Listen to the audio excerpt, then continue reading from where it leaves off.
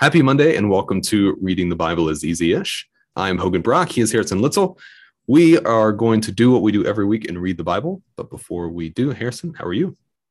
I'm good. It's February, and it's just kind of normal time. Actually, you know what? I just realized we just had this whole conversation. You and I are feeling good about having podcast episodes ready to go, backlog a catalog. Yeah. It's not February anymore. It's February right now, but we are talking to people in the future. And so I got to start thinking about keeping my stuff a little more timeless. So things are good now in February. I'll let March speak for itself in a couple weeks. Yeah. Who knows? We are, so we are having, again, this is coming out, and I know you will have already heard one of these. We are having more guests on, and we're excited about that.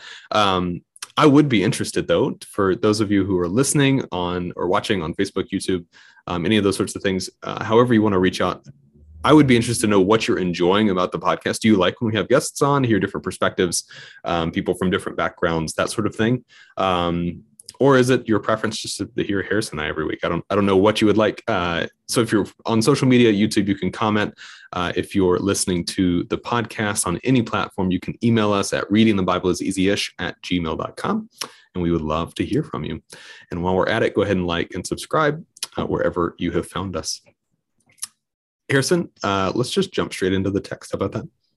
Yeah. So our text this week is from the Revised Common Lectionary, as it often is. We're going to be in Joel this week, Joel chapter 2, verses 1 and 2, and then verses 12 through 17. When we were talking about this just a second ago, Harrison, I said, I don't know when the last time I read Joel is. And you said the last time you read it was when I assigned it to you in undergrad. So that's been, how many years ago do you think that was? I think, it was when you were in charge of basics. That would have been the year before we graduated. So 2016. So it was either sophomore or junior year. Yeah. 2016 was 6 years ago. Yeah. So we're back in Joel. Yep.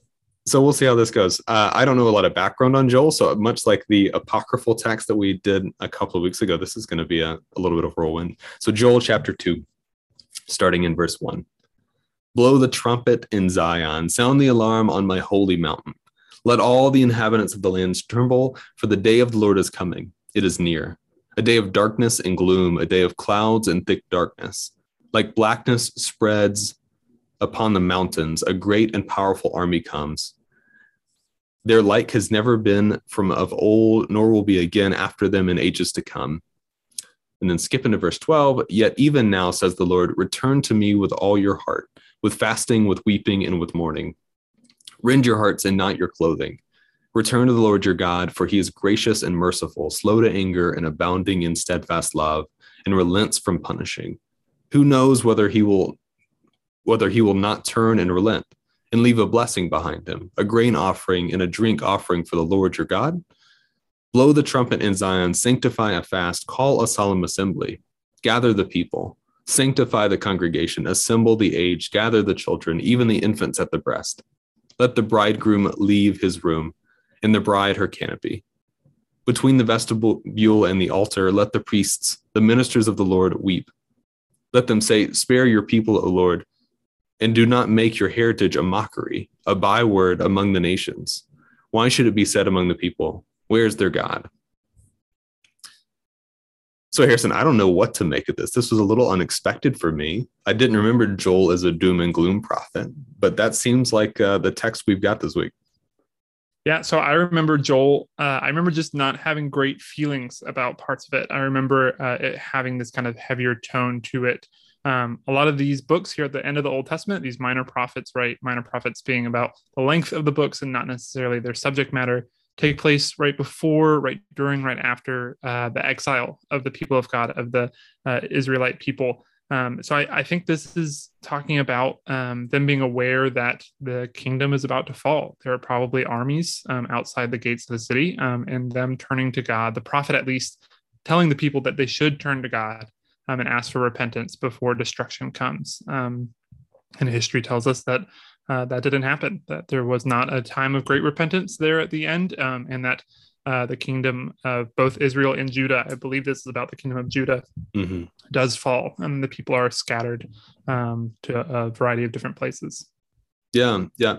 One of the things I was thinking about as I read this, I've been reading a lot of Jeremiah recently for a course, and Jeremiah similarly is part of it pre-exilic, right? Pre-exile, and it is this kind of tone as well, like turn or bad things are coming. And one of the things I've been thinking about is the different ways that this text is used, the different ways that we kind of use the messages in this text, kind of applying to our own lives, our own context. And one of the ways that I've seen that happen, and I think it's interesting more than what I'm. It's going to sound like a critique, and I mean it more as just an interesting thing that happens. Is this gets applied to specifically to the United States? Turn to God, do all these things, come back and worship God, become Christian, and that's what we need to do to save or to correct the United States. And that may be the case in Canada. I'm new here. I'll figure that out. If I find out, I'll let you know. I think that's really interesting, though, because this is a nationalistic sort of thing, right? Like save us, but it's also save us from not some moral failure, perceived moral failure, but save us from Babylon, or save us from, the empire over there that has the power to come in and overrule us. So I'm curious if you've heard similar applications, and kind of what you make of it. Yeah, I've definitely heard some of those applications. I've heard this passage used and similar passages to it, just like what you were saying, this kind of corporate collective repentance, right? And I think that people have a variety of disasters in mind when they think about what we're repenting from, and what people think is coming for our destruction can tell you a lot about that person, right?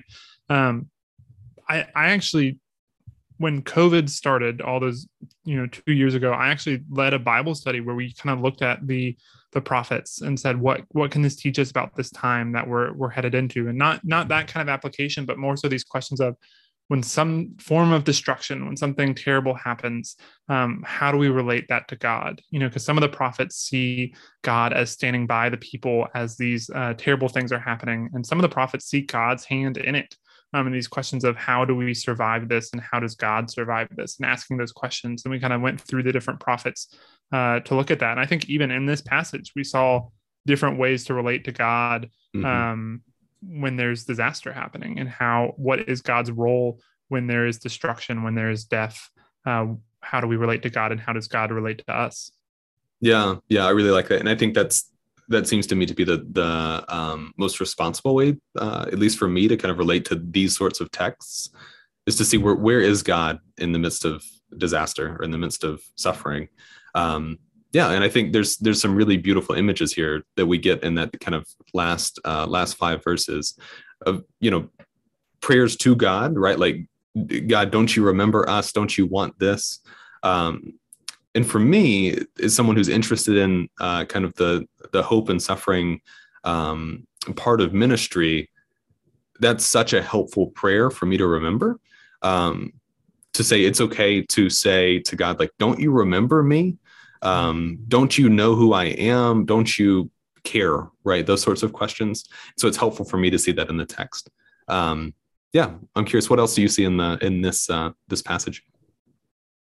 I think a lot of times when I read these prophets, part of what I see is the language is just different from what we use. It can just take a few minutes to kind of dig through when they're talking about what it looks like in their world. And I think sometimes that can be a barrier that it's just hard to overcome. And I think, that's part of why we have these conversations, is because we can ask these questions of what exactly is going on here, and spend a few minutes thinking about it and talking about it, so we don't get lost in the imagery, especially in these passages that are, poetic in nature. Right. There can be a few layers until we kind of get to these questions that we share with the people in the story. And so that was part of it. I remember reading Joel before, and now it's not a direct instruction. It's not a narrative story. It's something that you have to kind of sit with for a few minutes. And some of it I leave behind because I still don't really know what it is, what it's talking about.